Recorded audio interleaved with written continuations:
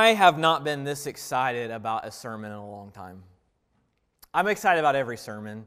I'm excited about every message that we have together, and kind of my style is, I guess, maybe a little newer. I'm not like one of these. I was raised in an environment, this is, I guess, confession's good for the soul, right?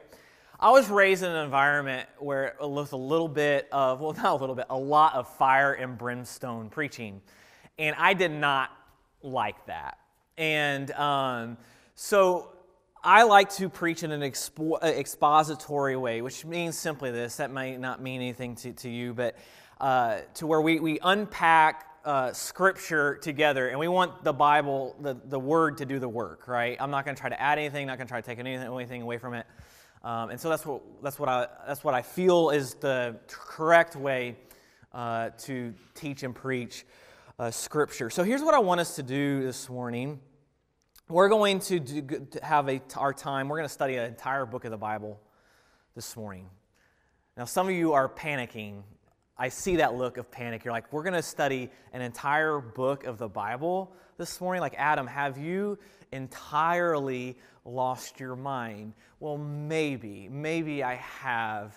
But we're going to unpack an entire book of the Bible this morning. And here, as we do this together, I want us to imagine something. I've said this before. I want us to imagine together that we're all sitting together in a living room on couches together. We have our Bible, and we're just opening our Bible, and maybe there's a fireplace there with a fire in it, and maybe your favorite hot beverage is there in a mug, whether that's coffee or hot chocolate or whatever, tea, for those of you really tea drinkers out there. And we're just sitting there together, and we're studying the Word of God together. I want that to be our approach this morning, and not just this morning, but every time we gather together. This year of 2017, almost said 16, of 2016, we went through the entire Bible. We hit highlights of the journey through redemptive history. We looked at a big picture of the Bible. Well, this year, we're going to narrow in much more in depth. Like starting next week, we're going to start, for the next 6 or 7 weeks, we're going to study the chapter of Romans chapter 8.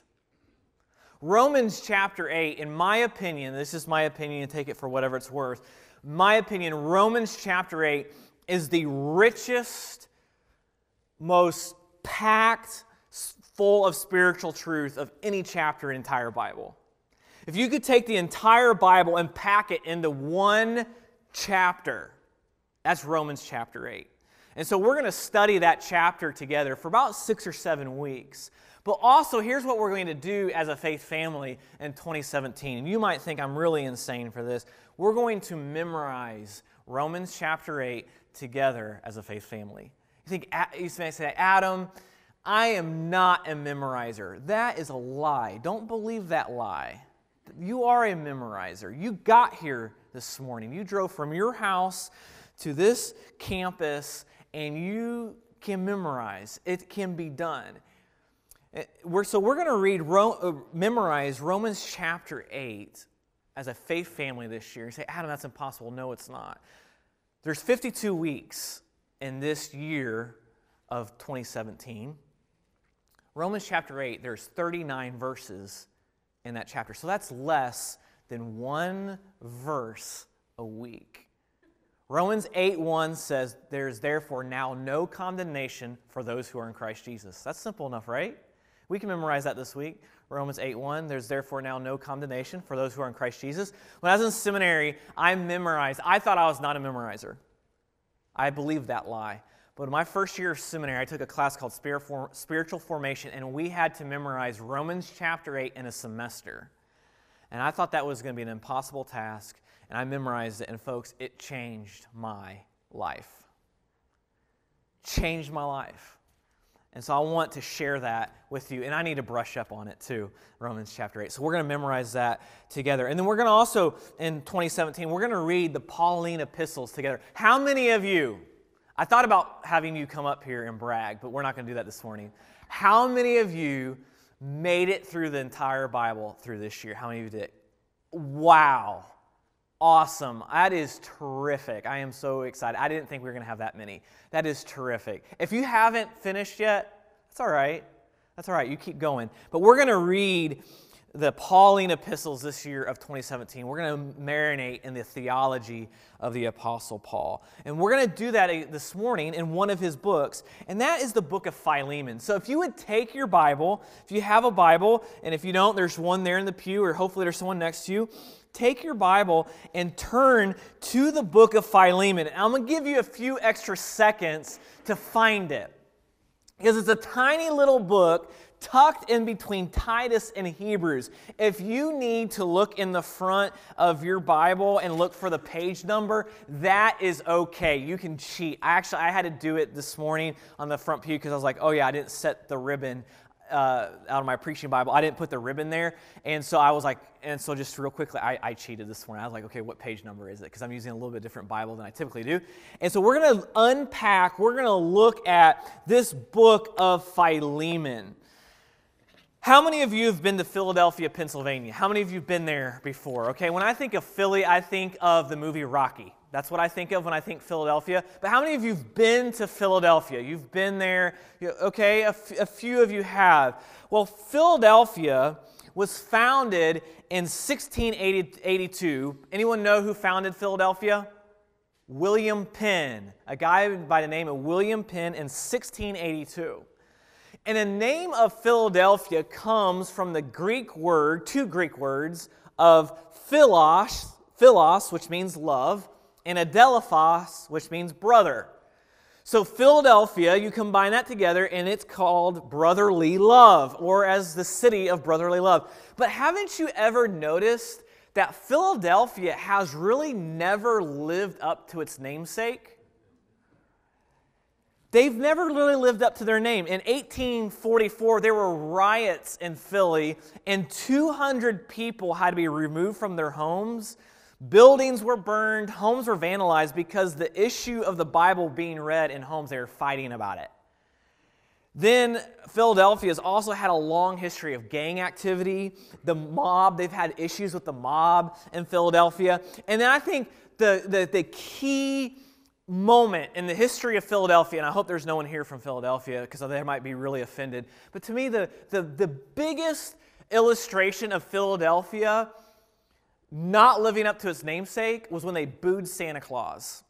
Because in 1968, the Philadelphia Eagles and Minnesota Vikings, they were playing 2 days before Christmas. And at halftime of that NFL game between the Vikings and the Eagles, Santa Claus, there was a guy in the stands dressed up as Santa Claus. The Eagles weren't very good, and so the PR department for the Philadelphia Eagles thought, well, let's have this guy dressed up as Santa Claus to cheer the crowd up. I guess the Vikings were really putting a beating down on the Eagles. We'll have him walk across the field, wave at the crowd, and surely everyone will be happy to see Santa. And so this guy dressed up as Santa Claus came out onto the field and waved to the crowd, and what did they do?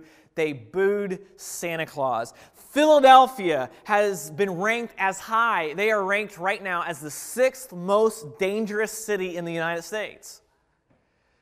So the reality is that though the city of Philadelphia is nicknamed the city of brotherly love, they have not exactly lived up to its billing. And here's the reality. We laugh at that. We kind of poke fun at Philadelphia, though they have really good cheesesteaks. We poke fun at Philadelphia for that, but the sad reality is this, is that we who claim to be believers in Jesus Christ, we are expected to be people of love, people of unity, people of reconciliation. And oftentimes, people who claim to be Christians act in the exact opposite way. We don't live up to our namesake. Research has found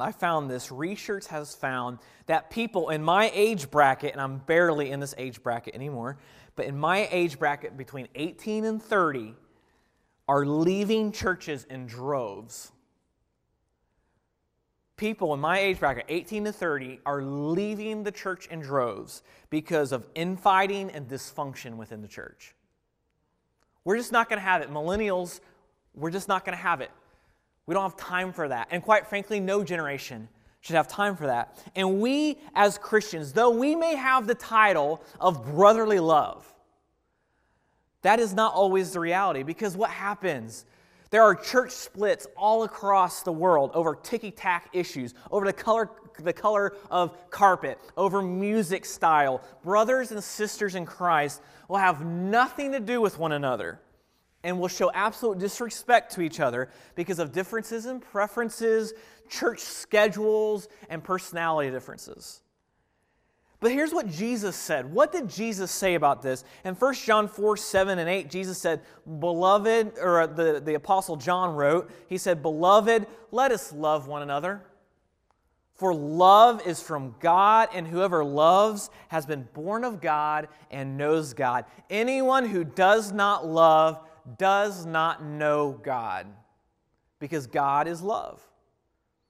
Jesus told his disciples in John 13, 34 through 35, Jesus said, A new commandment I give to you, that you love one another just as I have loved you. You are also to love one another. By this, people will know that you are my disciple. That is why we do the longest night. So people will know that we are his disciples. In John 15, Jesus said again, This is my commandment, that you love one another as I have loved you. Greater love has no one than this, that someone lays down his life for his friends. You are my friends, Jesus said. Do what I command you.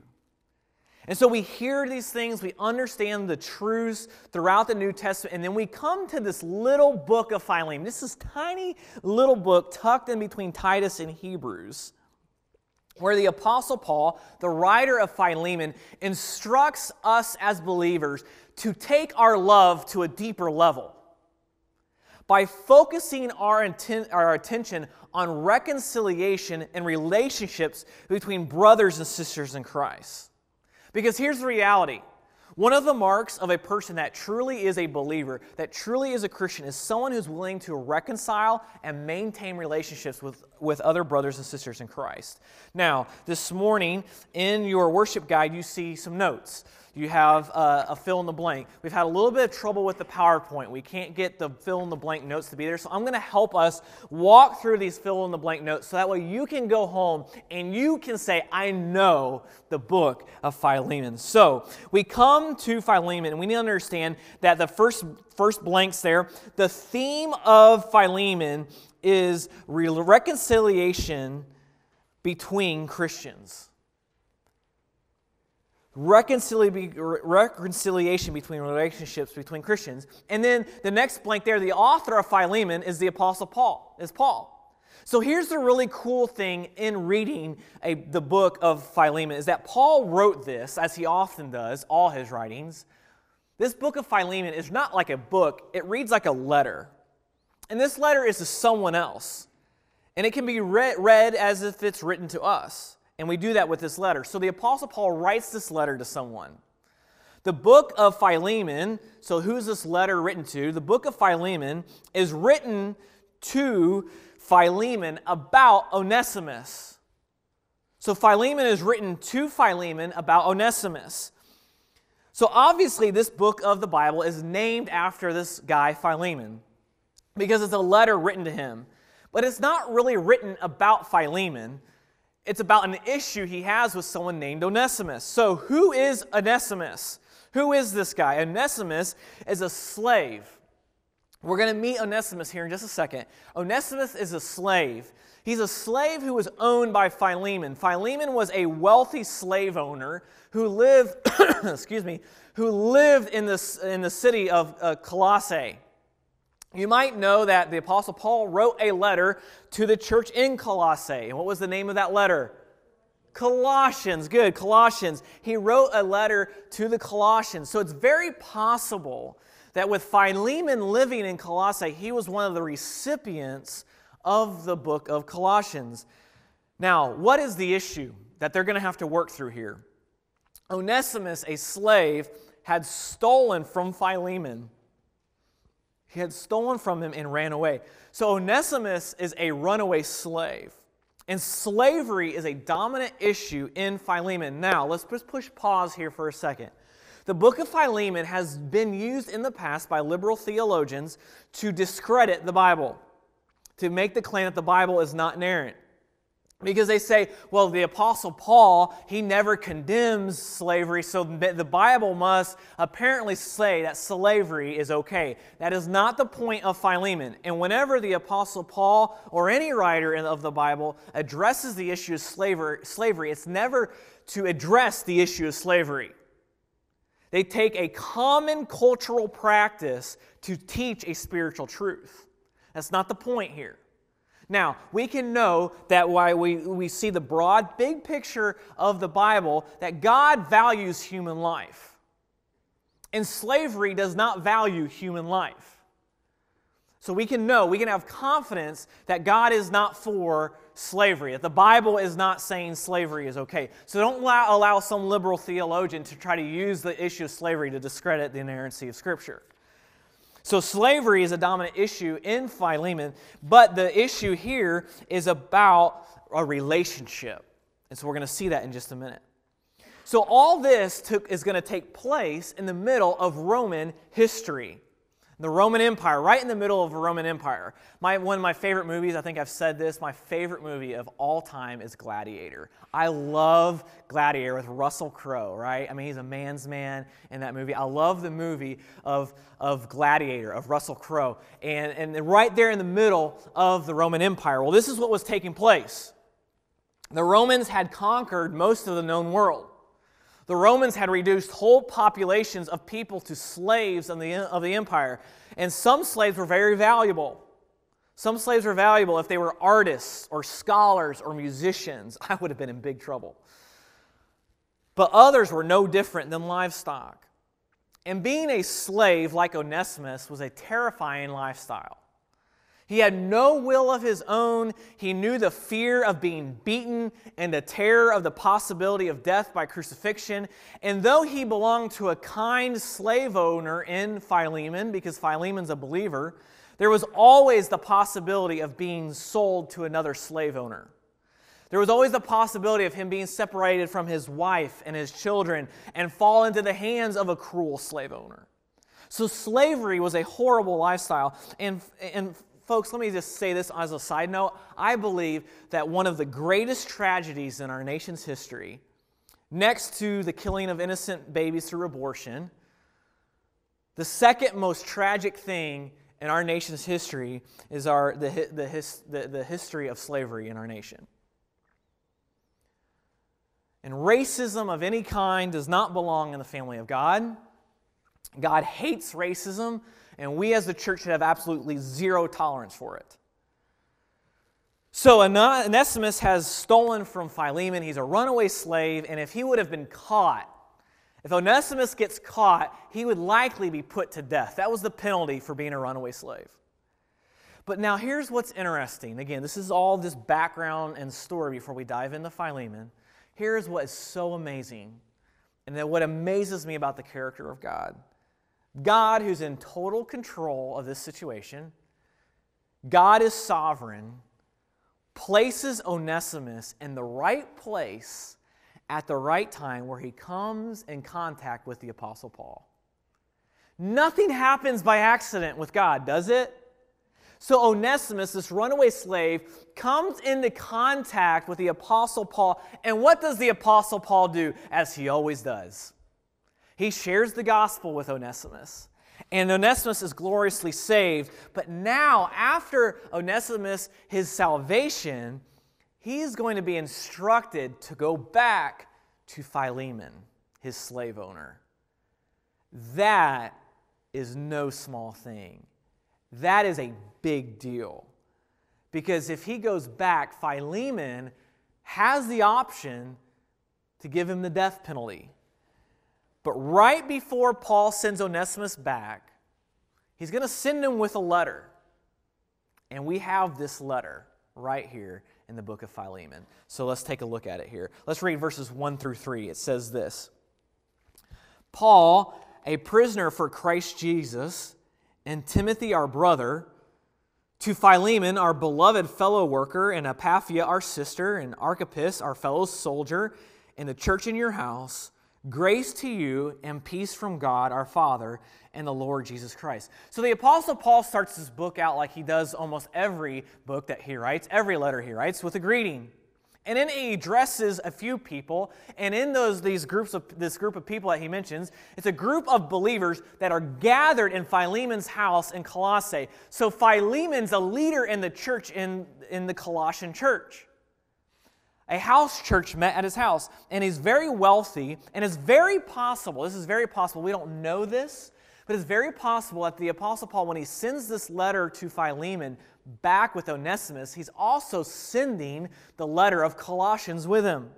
So Philemon is a very influential member of the Colossian church. Let's go down to verse 4 now.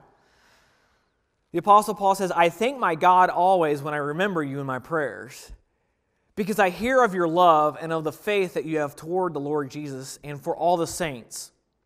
And I pray that the sharing of your faith may become effective for the full knowledge of every good thing that is in us for the sake of Christ. For I have derived much joy and comfort from your love, my brother, because the hearts of the saints have been refreshed through you. So in these verses, we see Paul's description of Philemon in his prayer. That's number 1 right there. We see Paul's description of Philemon in his prayer. We learn a little bit about the character of Philemon. Paul begins to describe the love and the faith of Philemon. And what does he say? Well, first, next blank under, he says that Philemon was a man who loved Jesus Christ. He says, you love Jesus Christ. And then he says down in verse 5, looking again in verse 5, he says, because I hear of your love and of the faith that you have towards the Lord Jesus and for all the saints. So Philemon was a man who loved Jesus Christ, but he also had faith in Jesus Christ. And then we keep going down. Philemon was a man who loved the saints. So here's a simple thing that if we could boil Philemon's character down, this is what Philemon, who he was. He loved God and he loved people. That was Philemon. He loved God and he loved people. Folks, if we could boil down what it means to be a Christian, to be a believer today, we could boil it down to 2 things: loving God and loving people. And that's who Philemon is. He loves God and loves people. But isn't it kind of funny that as we read this, it's kind of like the Apostle Paul's kissing up to Philemon a little bit, isn't it? He says, you've got this faith in Jesus. I've derived much joy from you. The Apostle Paul is really brilliant, right? He's kind of buttering Philemon up here. And it would appear that Onesimus would be in good shape, right? If he's going to a man that loves God and loves people, surely Onesimus would be all right. Philemon, again, he's a church leader in Colossae. He loves people. He has faith in Jesus Christ. He serves the saints. He serves the Lord. But now let's get down into the nitty-gritty. All right? Let's cut through the bowl a little bit of the Apostle Paul, of kind of kissing up a little bit to Philemon. And so we want to know what happens to Onesimus and Philemon. So remember, Onesimus, he's stolen from Philemon. He's run away. But let's take a look. Now look down at verse 8.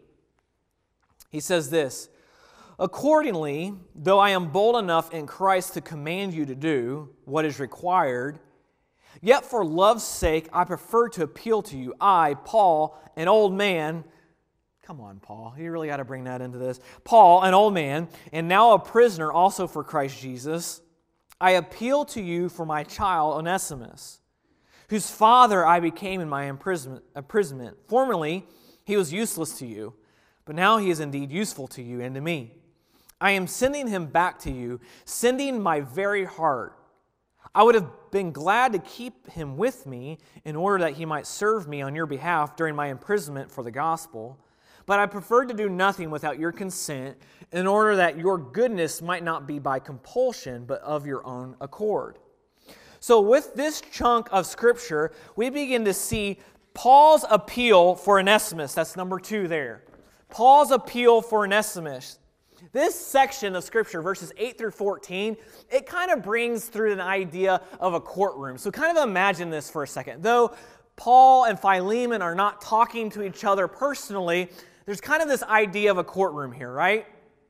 The Apostle Paul's kind of acting in a way as like a defense attorney for Onesimus, right? He's appealing for Onesimus. And Philemon would kind of be like the prosecution here going on. So let's take a look at Paul's defense strategy for Onesimus. Well, first, Paul sets aside his rights in the appeal.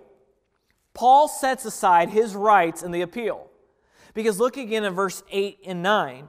He says, "Accordingly, though I am bold enough in Christ to command you to do what is required, yet for love's sake I prefer to appeal to you." So the Apostle Paul, what he's doing here, he's laying aside his rights. And it's interesting that he says that. Because Paul, he makes a request here. He doesn't make a command to Philemon to take Onesimus back, but appeals to him. He's not telling Philemon what to do, but in a sense, he's asking him here. But see, here's the thing. You might be sitting there saying, well, Adam, of course Paul has to do that. Onesimus was Philemon's property. But see, remember, Paul is an apostle, and he had the spiritual right to make a command here. Paul, as an apostle, had the right to command Philemon to take Onesimus back. He could have done that. He could have said, "In the name of the Lord Jesus Christ, I command you to take Onesimus back." But he doesn't do that. An apostle was seen as a representative of Jesus Christ, and what they said was taken as gospel, as law. But Paul, who is an apostle, he doesn't do that. He lays aside his right as an apostle and appeals to Philemon's love through Christ. So let's just pull back here for a second. So here we see some conflict, right? We see a major issue here. There's some reconciliation in a relationship that needs to take place. And Paul lays aside his rights. So in times of conflict and disagreement, and that's going to happen, right? Because we're human beings. We're not always going to get along. In families, in marriages, in churches, disagreement happens. It happens. But in order for reconciliation to take place, we must lay aside our own rights, our own personal feelings, in order for reconciliation to take place. Why? Because that's what Jesus Christ did for us. Jesus Christ laid aside his own rights. In Philippians 2, it talks about that though he had the right to be equal with God, right? Jesus could have said, "I am equal with God," and he was. But Philippians 2, it says that he did not find equality with God a thing to be grasped. So Jesus laid aside his rights. He came to earth as a human being and died on the cross for us. Jesus laid aside every right for us. So as followers of him, we should follow his example and lay aside our rights. So then we see here, coming down, that Paul claims that Onesimus was, that Paul was Onesimus' father. Look at the again verse down at the end of verse 9.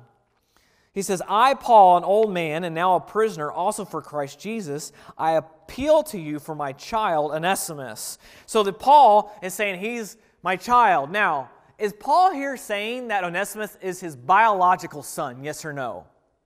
No, obviously not. But he's his spiritual son. He's saying, this is my spiritual son. I have led him to Christ. I have shared the gospel with him. I have told him about who Jesus is, and Onesimus has believed in Jesus. So Paul has a great interest in what's going to happen to Onesimus. So then Paul claims that Onesimus was a new slave. So the blank before that, Paul was a spiritual father to Onesimus, and then Paul claims that Onesimus was a new slave. He's brand new. Because look again at verse 11. He says, "Formerly he was useless to you, but now he is indeed useful to you and to me." So Paul is insisting here, he's insisting to Philemon that if he takes Onesimus back, that he's going to come back a new slave. There's going to be a transformation in his life. And that's the beauty of the gospel, right? That when we believe Jesus Christ and all he did on the cross and that he was resurrected, when we believe that, there is transformation that takes place. That's what belief in Jesus is. It's not historical belief, but it's belief in Jesus and where there's transformation takes place. Because if we believe Jesus and there's no transformation, there's not belief there. It hasn't taken place. Well, Paul says Onesimus, there's been a transformation, that he's a new slave, that he was once worthless, but he's now useful. Now, there's a really interesting play on words here that the Apostle Paul is doing. Does anyone know what the name Onesimus means? It means useful. It means useful. So the Apostle Paul is now making a play on Onesimus' name here. He's saying he's going to come back a new slave. He's going to live up to his name now. He is going to be profitable. He is going to be useful. Onesimus would now work harder for Philemon. He would be trustworthy. He would no longer steal from his slave owner, but he would be a slave that would honor and submit to his slave owner. Again, the issue here is not to address the issue of slavery, but the relationship there. There's a transformation that would take place. And the Apostle Paul wrote in Colossians 3, verses 22 through 24, he said, "Slaves, obey in everything those who are your earthly masters, not by way of eye service as people pleasers, but with sincerity of heart, fearing the Lord." So the Apostle Paul is not trying to say slavery is okay or not okay, though I believe deep down the Apostle Paul was not okay with slavery. He's trying to say, no, you slaves, you need to submit to your slave owners as you would to God. There's a relationship there. So Onesimus is now going to go from being useless to useful because of the transformative work of the gospel in his life. And it's the same reality in every child of God. Because before we are reconciled with God, we're useless. Ephesians 2 says that we are dead in our trespasses and sins. So something that's dead is useless. So before salvation, we are useless. We are sinful. We are sinners, totally separated from God. We're rebellious towards God. But then God created a way for us to be reconciled, for our relationship with Him to be fixed through Jesus Christ. And so when it comes to conflict and interpersonal relationships with people, we must remember that our brothers and sisters in Christ, that we are each bought with a price. And that's the blood of Jesus. And each one here that is a believer, they are priceless. So then finally, we can see Paul defer to Philemon in the appeal. Paul defers to Philemon in the appeal.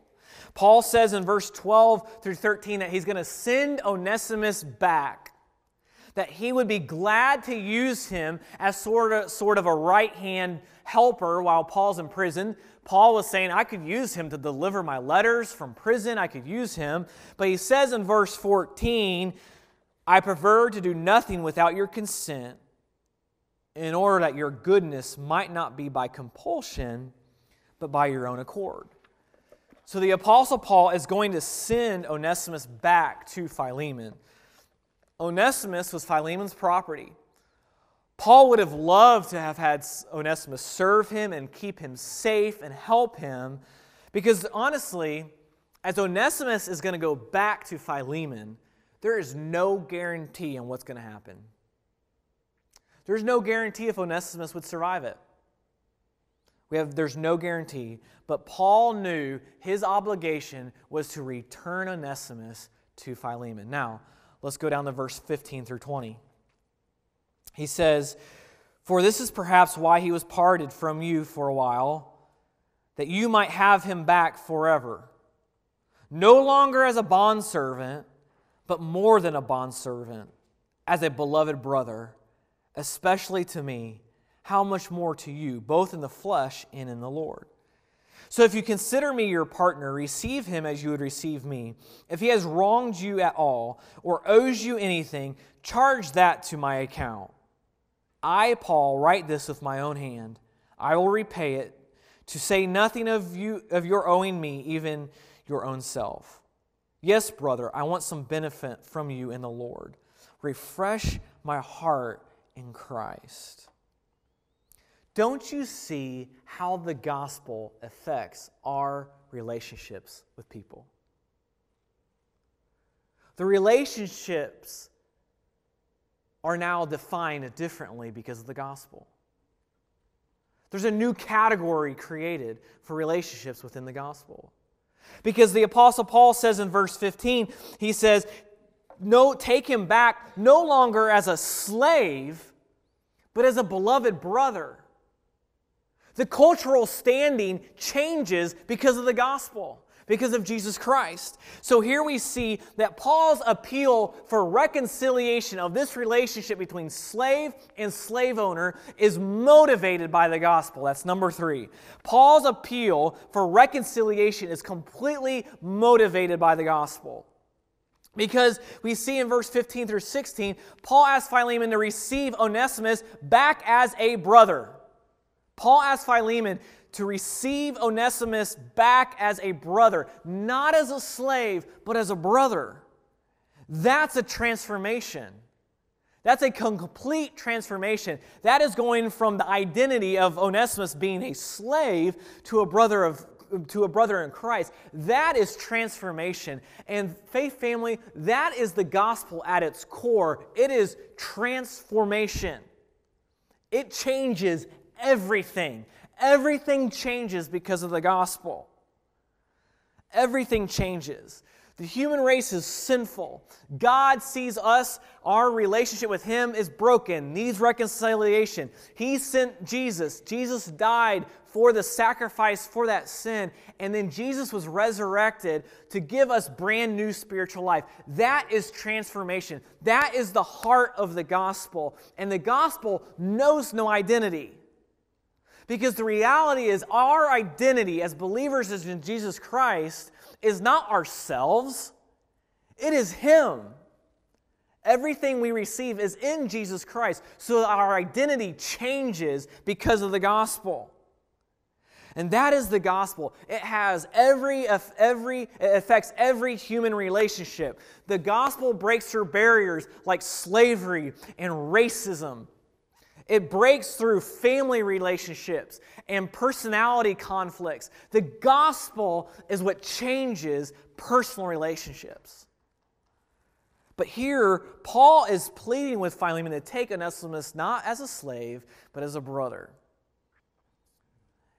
And here's the reality for Onesimus. As a slave, he had no rights. I mean, a slave is about as low as it goes on the totem pole, right? There is nowhere to go up on the totem pole. But Onesimus is now Paul is asking for Onesimus to receive not back as a slave, but as a family member because of the gospel. And if we are a believer, then we are family. And we must remember that.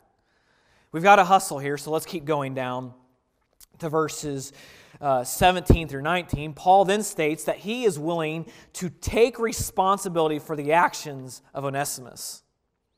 That's your next blank. Paul states that he is willing to take responsibility for the actions of Onesimus. He says, verse 17, "So if you consider me your partner and receive him as you would receive me, if he has wronged you at all or owes you anything, charge that to my account." Which is funny because Paul had nothing. He's a prisoner, right? It's just funny how he talks sometimes. But the Apostle Paul says, if he owes you anything, if he's done anything wrong, charge it to me. And here's the reality for you and I. Because of the gospel, if you and I as brothers and sisters in Christ, because of the gospel, you and I are responsible for each other's actions. Wow. Wow. That's what it means to be a church. That's what it means to be brothers and sisters in Christ. That because of the gospel, our relationships, our status has completely changed. Our identity, we all have the same identity. That's in Jesus Christ. And we are responsible for each other's actions. That's what fellowship is holding each other accountable for our actions. That means that when we see each other doing something that would not please God, that would not please the Lord, that would be living up to the gospel and what we had the call in our lives, we are called to call each other out on that. Our actions, we are held accountable for each other's actions. I've told this story before. I remember playing basketball in high school. If someone in practice would do something wrong, what would the coach do?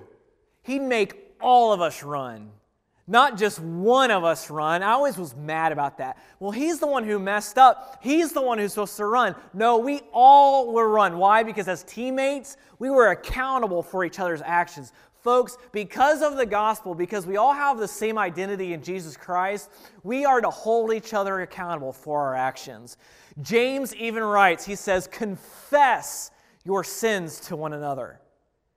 That is spiritual family relationships. Like I said, we've got to hustle here. Let's keep going here. So the love that Paul had for Onesimus, he says, I am willing to be held accountable for his actions. And then finally, reconciliation would refresh Paul's spirit. He says in verse 20, he says this, yes, brother, I want some benefit from you in the Lord. Refresh my heart in Christ. See, here's the beauty of spiritual relationships that you and I have as brothers and sisters in Christ, is that we would refresh each other's hearts. That we should, through our relationships together as brothers and sisters in Christ, we should receive refreshment from each other. My prayer is that we would refresh each other's hearts as a church family. That is, when people come here, that they would walk away refreshed.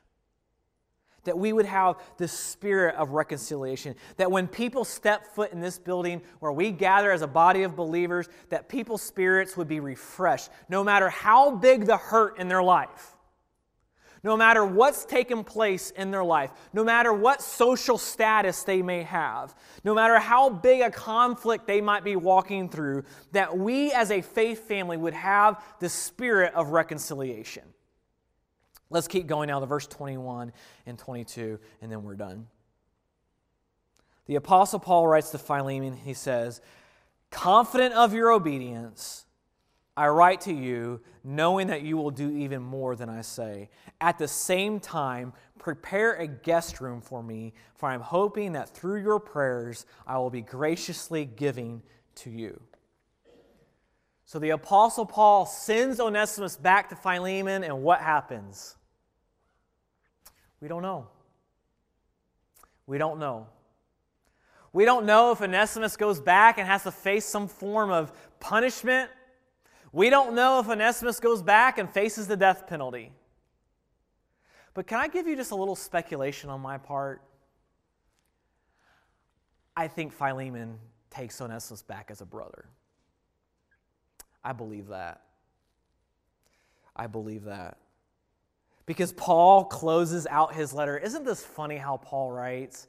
He writes out, he says, I am confident of your obedience. Says he is confident of Philemon's obedience. That's kind of passive-aggressive, isn't it? Verse 21, he says, confident of your obedience, I write to you, knowing that you will do even more than I say. That's assuming some things, isn't it? But I think Paul deep down knew Philemon's heart, knew Philemon's love for God, his love for people, and that he was going to take Philemon back. And I believe that's what happened. I truly believe that. And because of reconciliation,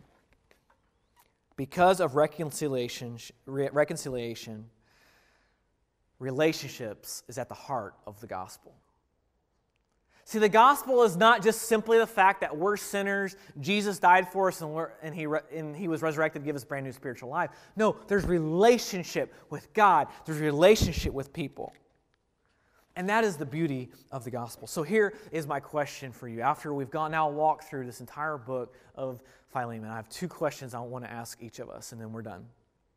First, have you been reconciled to God?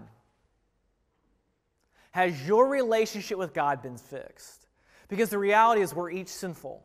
We're each separated from God. Our relationship with God is broken. So has your relationship with God been reconciled? Have you trusted and believed in the work of Jesus Christ?